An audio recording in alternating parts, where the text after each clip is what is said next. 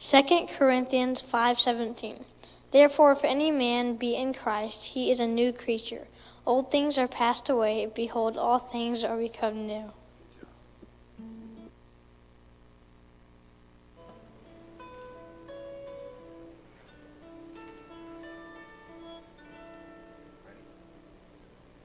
I sure enjoy the morning. I'm looking forward to the afternoon. In the evening, we'll move slowly and wonder how the day passed so soon. I know it's going to get dark out, but I've a friend who knows the way home. And even though the night I dread, I'm ready for the sunset. I'm ready for the sunset.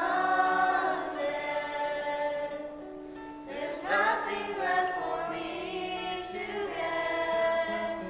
Jesus has my heart and soul. Yes, God is in control. No worry and no regrets. I want my day to last as long as the day can be. It's a good day since God saved me.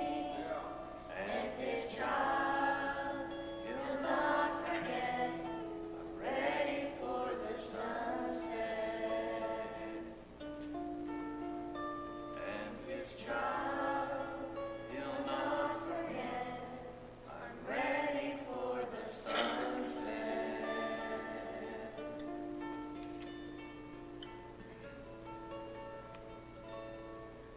Jesus loves me, okay?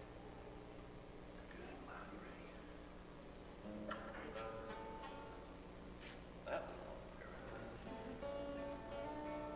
Jesus loves me, okay? Good, loud. Jesus loves me, yes I know, for the Bible tells me so. Little ones to Him belong. They are weak, but He is strong. Yes, Jesus loves me. Yes, Jesus loves me. Yes, Jesus loves me. The Bible tells me so. Good love. Yes, Jesus loves me. Yes, Jesus loves me. Yes, Jesus loves me. The Bible tells me so.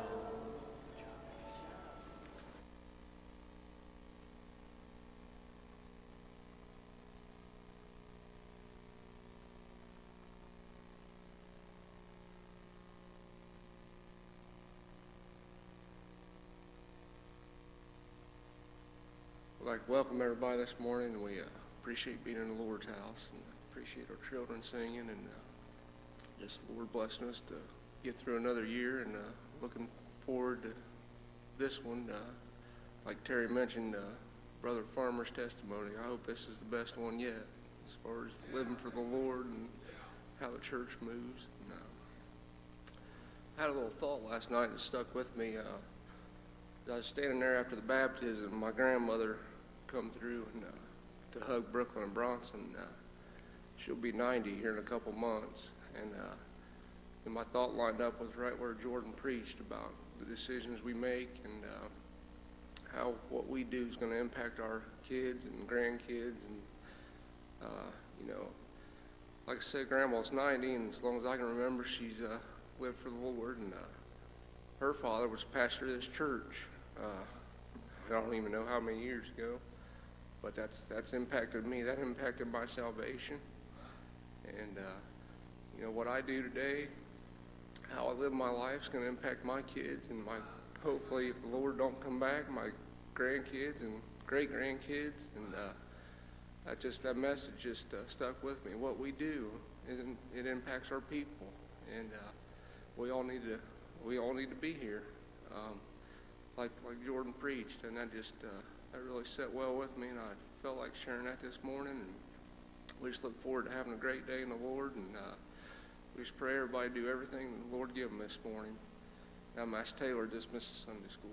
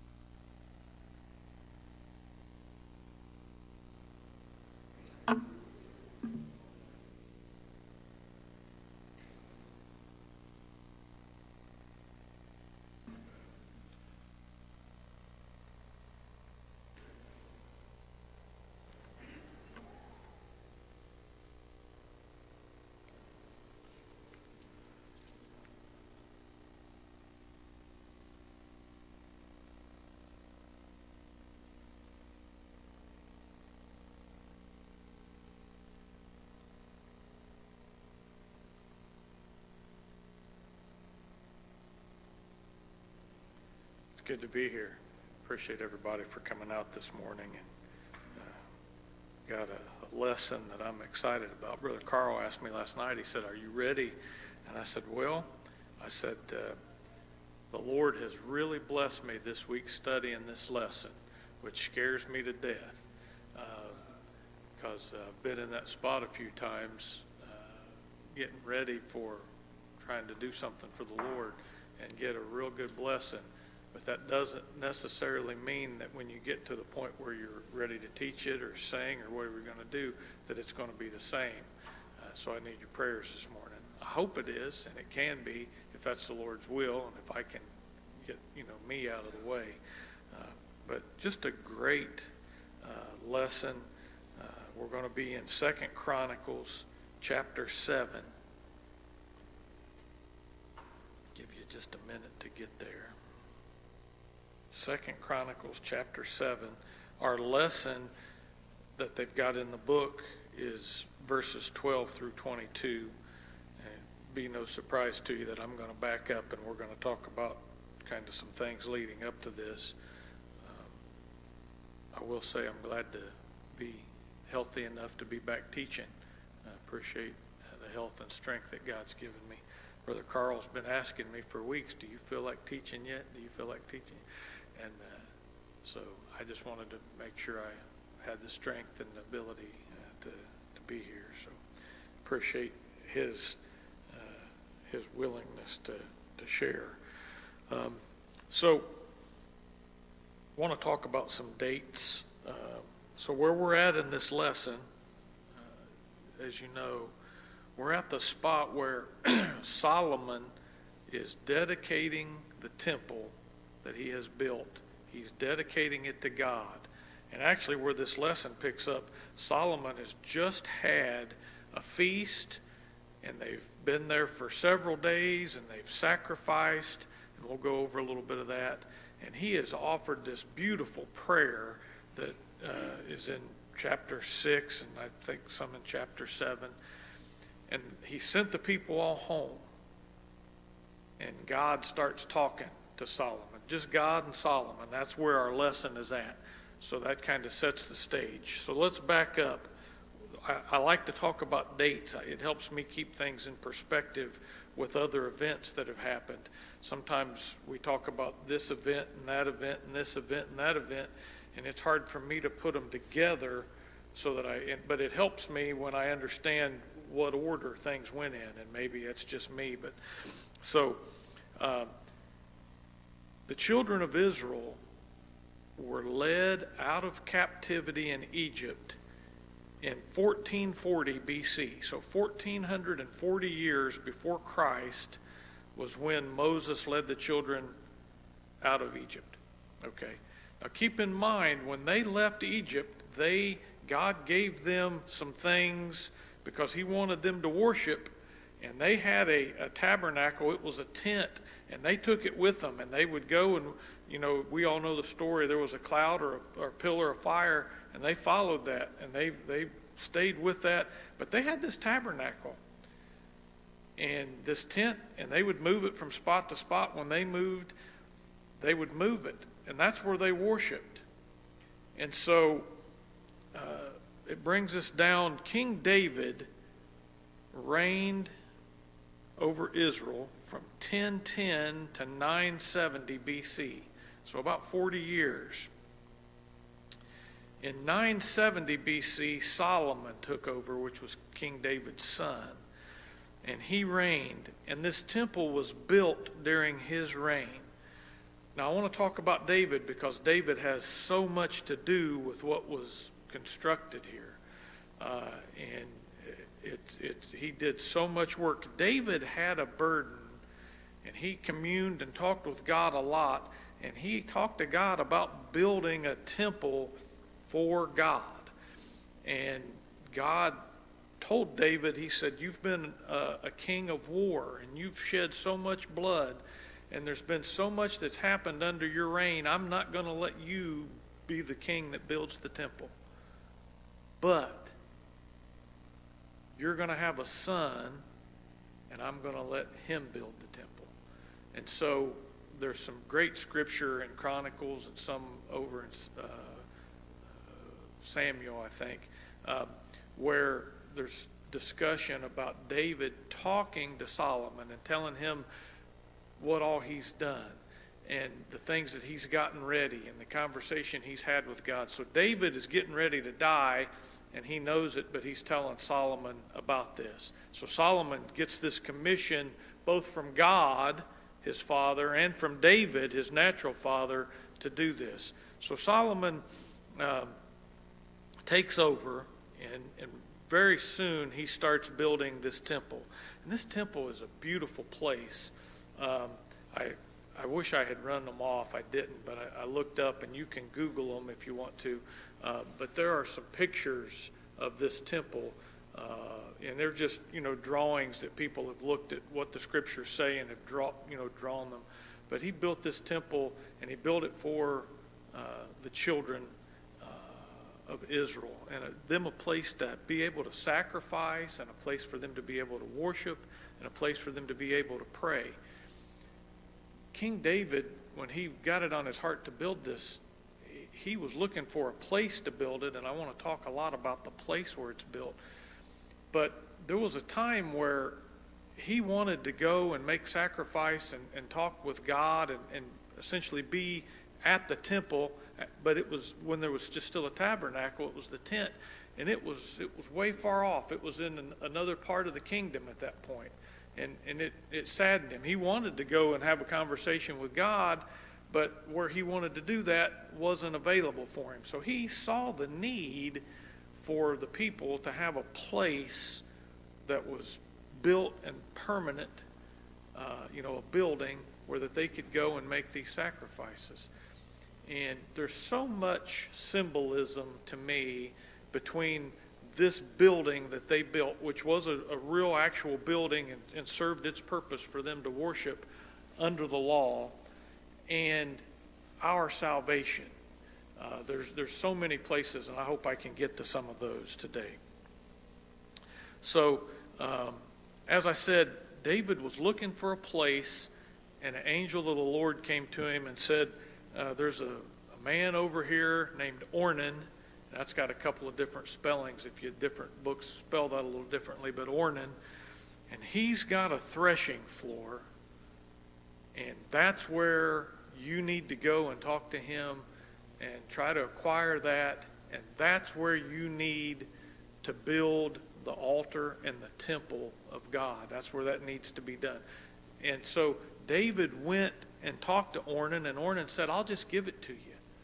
And David said, no, I'm not going to make my sacrifice and my commitment to God based on you giving me something. I want to buy it. I want to pay for it. That way it'll be mine, and then I can offer it to God, and we can do this the right way. So he paid a lot of money, but Ornan sold it to him.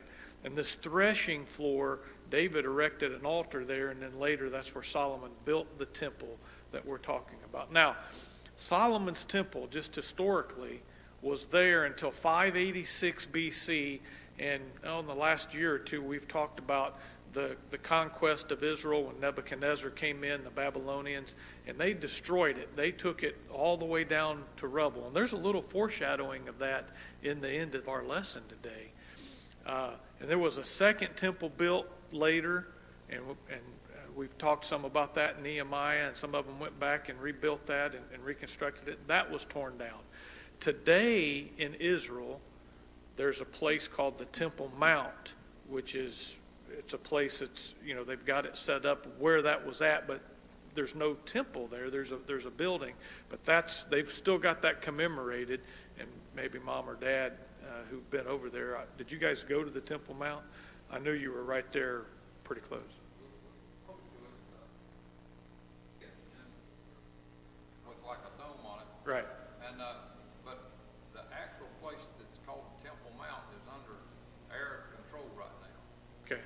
And then there's another place that the Israelis has got, that's kind of inside of that, but it's off to the side a little bit. That's where they kind of go there for their main spot. Okay. So, and I know that they've got some pictures of that. And again, there's pictures online, but so I mean, the spot physically is still there. All right. And so, let's talk some about. As I said, King David's got this on his heart, and he knows he's getting ready to die, and he knows that he's not going to get to build it, but that God's promised him, your son will build this. So what does David do? He starts compiling the material, which is really interesting to me. He starts preparing. He knew there was a job out there, but he starts preparing. He created a storehouse where that he put up gold and silver, both to decorate this place and to help pay for it. He had timber brought in, cedar trees that they brought in, and they brought those in, and he stockpiled it. He was preparing the stuff. He had iron so that they could make nails and put the things together. One of the beautiful things about this temple is it was fabricated, and then they brought it on site and they put it together. All right, and there was not a hammer used in putting it together. You think about that. They're building this building, and it took a few years for it to be constructed. The guess is somewhere around maybe 4 to 6 years, I think, if I understood the literature right, which was really fast. But they never used a hammer. I mean, everything fit together. It went together exactly like it should. That's why I say there's such a symbolism of this building, this temple, and our salvation. When God saves us, he puts us right in our spot.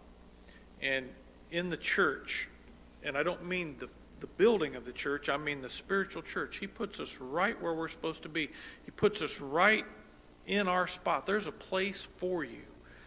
And you don't have to have a crowbar, or you don't have to have a hammer to make somebody fit. When God designs it and puts it together, it fits just right, just exactly like this building. But in reading that and thinking about them putting this temple together like they did, and it not having a hammer used to make anything fit is just fascinating to me. I mean, the workmanship required to do that is astonishing. So David puts all these materials together and talks to Solomon, and David dies. Solomon's king, and he starts working on this thing. And in the first part of the chapter 7, let's go over there, and I'll read some since I've just talked so much. So in chapter 6, Solomon is praying. He's got everybody together. It's in the 7th month. They're having their feast that takes place, one of them in the 7th month under the Jewish calendar. And so the beginning of chapter 7, now listen to this. Now when Solomon had made an end of praying, the fire came down from heaven and consumed the burnt offering and the sacrifices, and the glory of the Lord filled the house. Now listen to this. And the priests could not enter into the house of the Lord because the glory of the Lord had filled the Lord's house.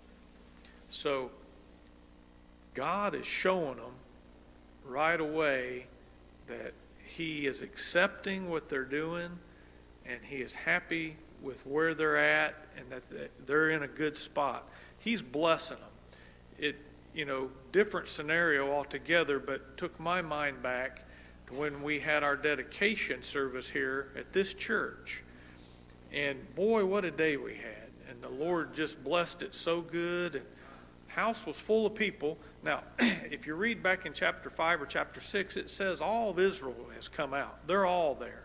I mean, there's just not anybody that's not there. They all came out. They wanted to see this, and the king had said, come out, but they all came.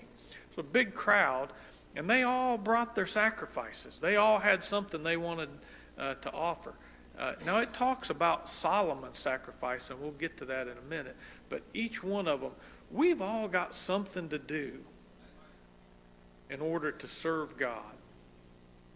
Now, we're not under the law. We don't have to bring sheep and doves and things. And, this building, if you look at it and read, it was like a slaughterhouse. I mean, because they made their sacrifices there at this place. I mean, that was what they were required to do. So we don't have to do that, but we do have things that we have to do to be ready. I can come and be right over here at my seat every service and not be ready and not get to take part in what's going on. But, one of the things I got to do, I've got to come before God and be presentable. I can't go out and be at the bar or out drinking or out doing something ungodly all week long and expect to show up and sit down over here and be able to commune with God. I've got to be in a place where that he wants me. Now, please understand, and you all know this, but that doesn't mean I'm perfect. I'm far from it. I've got to do what God tells them to do here, and what in his discussion with Solomon, I've got to do that regularly. I got to say, Lord, it's me again. I messed up. Please forgive me. I'm trying to do better. Okay, and we're required to do that. But so we've got some things we need to live right, and then we need to make that effort. And when we mess up, we need to acknowledge that and get to a spot where that we can try to serve God. They had this place built, and they're making these sacrifices, and they have their feast. Solomon makes this beautiful prayer, and I believe it said that Solomon himself sacrificed 28,000 oxen and 120,000 sheep. You think about that. One of the verses there in chapter 7, I won't go to it because I'm going to run out of time if I don't hurry, but one of the verses said that he actually altered the temple during this time frame to make provisions for the great amount of sacrifices that they had processed through there. I mean, because you think about, they had these animals and killing them and blood, so they had to make there was so much sacrifice that was taking place. But God saw their heart. everybody didn't need to sacrifice 28,000 oxen and 120,000. Now, if God put that on their heart, that's what they should have done. Solomon had riches beyond riches. And that's what God wanted him to offer. That's what he felt like he needed to offer. So that's what he offered. You know, we have an offering. We used to pass the plate. It sits in the back there now. You know, some people give more than other people. Give whatever God puts on your heart. I mean, that's what you should give. I will tell you, I believe in tithing. Oh boy, we shouldn't talk about that. I'm just telling you what I believe. And, you know, Ronnie Martin took me when I was a kid through the scriptures, and I love the one scripture that's Christ, and I don't even have it marked, wasn't planning to go there, but Christ said, you have tithed and you've prayed and you've sacrificed, all these things you should have done. He does go on to say, but you've left some stuff out, okay? But the first part of that verse is, he says, you've tithed and you should have. Well, if the Lord says it, that's good enough for me, so I tithe. You give what you feel like giving, but I think tithing is a blessing. So that's just a little side note. I threw that in for free. All right, so let's hurry. I'm going to run out of time. I apologize I'm taking so long. So we're in 2 Chronicles chapter 7, verse 12. So Solomon has finished praying, and the people have all gone home. Okay? And the Lord appeared to Solomon by night and said unto him, I have heard thy prayer. Here's a man praying for the people that he's leading. And God shows up and says, I've heard you. Boy, that's, you know, worth more than all the ox and all the sheep and all the gold. Solomon knew that the people needed a way and a place, just like his dad knew, and God shows up and says, I've heard you. How great is it when we gather here and God shows up and says, I've heard your prayer. I saw you over there in your prayer closet this week, and I heard you. How great is that? It's invaluable, more precious than all the gold. I've heard thy prayer, and I have chosen this place to myself for a house of sacrifice. Now listen to what he says. And Carl taught this a year or so ago, right when we were in the middle of the pandemic, and I thought then how great that it was that this is still, you know, all these years later, still such good advice. This is the Lord. If I shut up heaven, that there be no rain, or if I command the locust to devour the land, or if I send pestilence, a plague, you know, a disease that is infectious that we can get, and you know, if I send pestilence among my people, listen to what he says. If my people, which are called by my name, do what? Humble themselves and pray and seek my face and turn from their wicked ways. So there's 4 things he tells them that they need to do. They need to humble themselves. They need to pray. They need to seek his face. In other words, ask God, what's your will? You know, tell me, you know, what you need me to do. And turn from their wicked ways. What will he do? Then will I hear from heaven and will forgive their sin and will heal their land. Will heal their land. That's the same message for us today. You know, they were having things back then. They had drought. You know, we read about them. They had, you know, locusts came through and wiped out their crops. We have things that happen, you know, to our crops and our food growing ability. They had a pandemic. They had more than one of them, but they had pandemics. They had things come through and their people died. They had problems just like we've got problems. And God's telling them here, if you'll turn to me and keep me a priority in your life and in your country, and if you'll make me a priority, I'll hear you, and I'll help you. And what a great blessing that is. We're going to have problems. If you don't, Bob Wilson preached at Albert Street. Gosh, it's probably been 40 years ago now. I'll never forget it. He said, if you don't have problems right now, get ready because they're coming.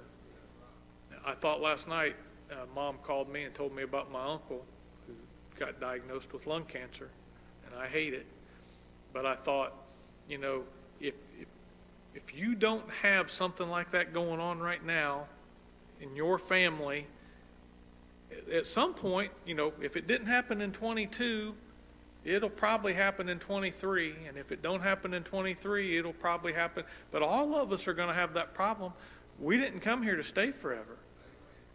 We're just passing through.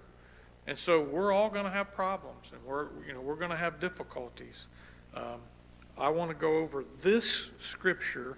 Has I don't know why, but it's been on my mind, and I wrote it down, and I wasn't even sure where I was going to use it, but we're going to use it right now.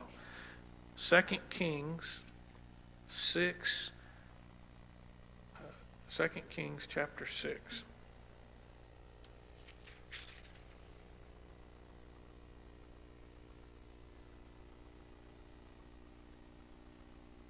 So we're going to start at verse 15. I'm going to read verse 15, 16, and 17. This is Elisha, and he's got his servant with him. And overnight, the enemy came out and encamped all the way around him. And so listen to this. Boy, this just makes me want to shout sometimes when I read this. And when the servant of the man of God was risen early and gone forth, behold, an host compassed the city, both with horses and chariots. And his servant said unto him, Alas, my master, how shall we do? So a servant gets up and sees this and like, oh my goodness, they got us surrounded. What in the world are we going to do? Have you ever felt like that? Boy, I have. I've looked around and I thought, Lord, have mercy. There ain't no way out of this. What in the world am I going to do? And he answered, this is Elisha, Fear not, for they that be with us are more than they that be with them. And Elisha prayed and said, Lord, I pray thee, open his eyes that he may see. And the Lord opened the eyes of the young man, and he saw, and behold, the mountain was full of horses and chariots of fire round about Elisha. Same thing that God is talking to Solomon about back here and telling him, if your people will make me a priority, I'm going to take care of them and I'll help them. There's going to be times where you're going to wake up and you're going to go out early in the morning and it's going to look like the devil's got you completely boxed in. But if you'll make me a priority and you'll keep me and follow me and do what I'm telling you to do, I'll give you a way out. And it just, man, what a blessing that is. Does anybody have any comments? I've been talking a lot. I'll give you a chance to say something if you feel like it.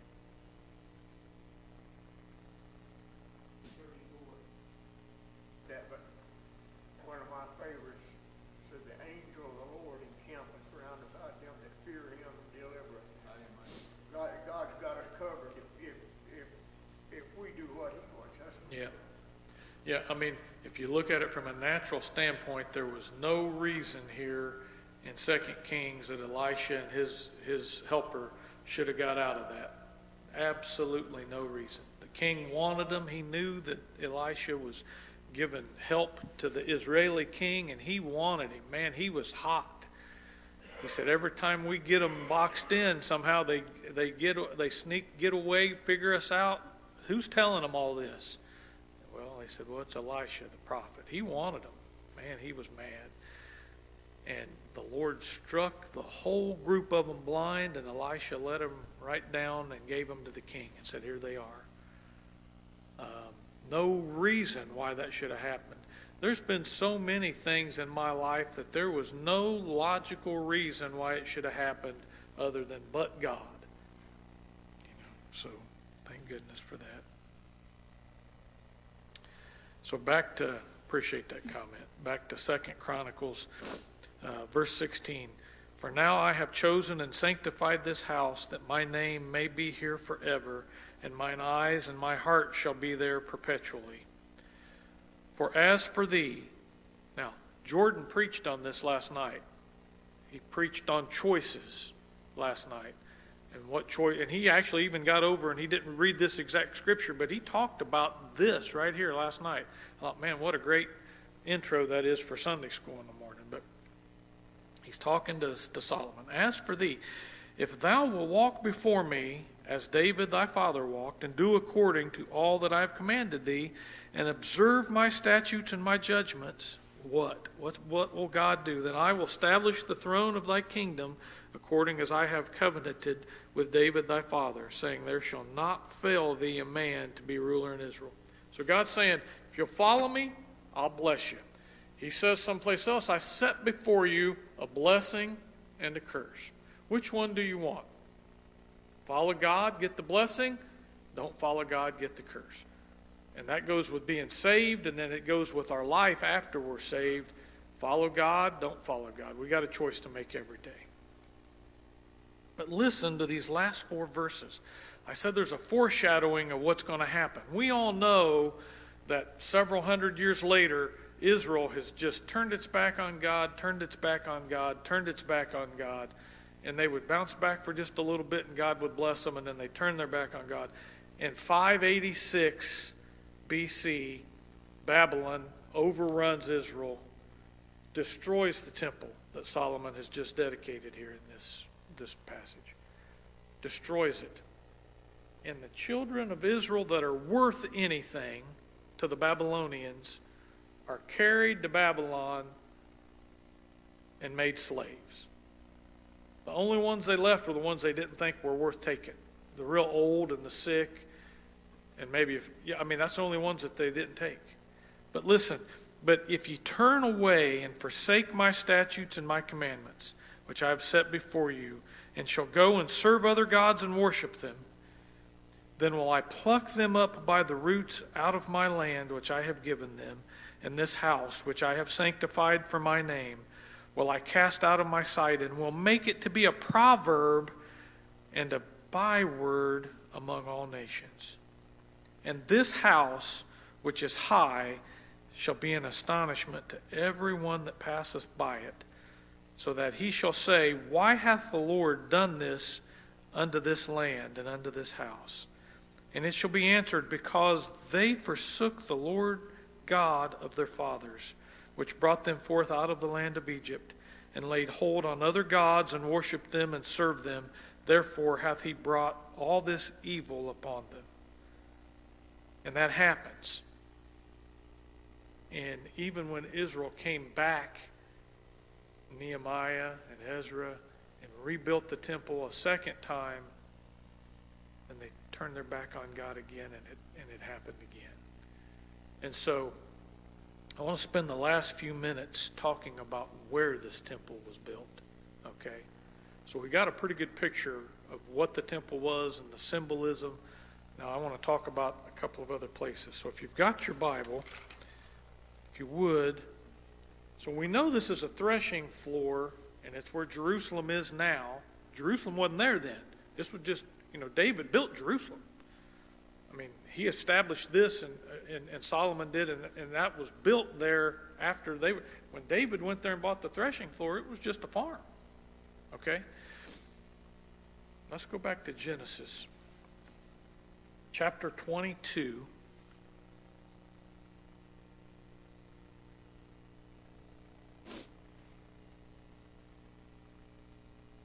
Verse 1. This is God talking to Abraham.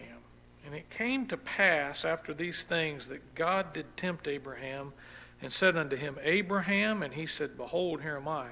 And he said, Take now thy son, thy only son Isaac, whom thou lovest, and get thee into the land of Moriah, and offer him there for a burnt offering upon one of the mountains which I tell thee of. And of course, you know what happened. Abraham took his son Isaac up on Mount Moriah and was ready to sacrifice him. And an angel said, "Whoa, look behind you. There's a ram caught in the thicket. There's your sacrifice." Okay. So hold on to that. Let's go over to John chapter 19. St. John chapter 19, we're going to be in verse 16. Then delivered he him therefore unto them to be crucified. And they took Jesus and led him away. And he, bearing his cross, went forth into the place called the place of the skull, which is called in the Hebrew Golgotha. All right. Moriah is also the location of the threshing floor that David purchased to build his altar. So Abraham took Isaac up on Mount Moriah, and then David, pursuant to the angel of God, built the altar and set forth the plans for Solomon to build the temple on Mount Moriah. And lastly, Mount Moriah is also Golgotha. It's the same place. So it all ties together from Abraham to David down to Jesus. One of the things that's such a blessing to me in reading about Abraham taking Isaac is that he placed the wood that was going to be used, and Isaac carried the wood. What a representation of Christ carrying the cross up the hill to be the sacrifice. Now, we all know that God saved Isaac, but it was a representation, and he blessed Abraham for being willing to follow. But God saved Isaac and didn't have Abraham sacrifice him. But the symbolism from Abraham, and then the fact that the angel tells David, obviously not a mistake, and David listened to the angel and went and bought the threshing floor where he was supposed to be, same place. And the time between that was probably a couple of thousand years or close to it. So David, I don't think, had any idea. If he did, it doesn't say it. I don't see anything in the scripture that makes me think that he did. But then all that time later, and Christ comes, and he's our sacrifice. So we got Abraham taking Isaac there, and then we've got all these sheep that are brought there for a sacrifice representing Christ and pointing forward to that sacrifice that we're waiting on. And then we got Christ there at the same spot, right there on the same plot of ground, just outside the city walls, and it just made it was such a blessing to me, tying all those together. What comments do you have? We're just about out of time. I appreciate your attention. Thank you very much for being here. Happy New Year. Thank you for your prayers.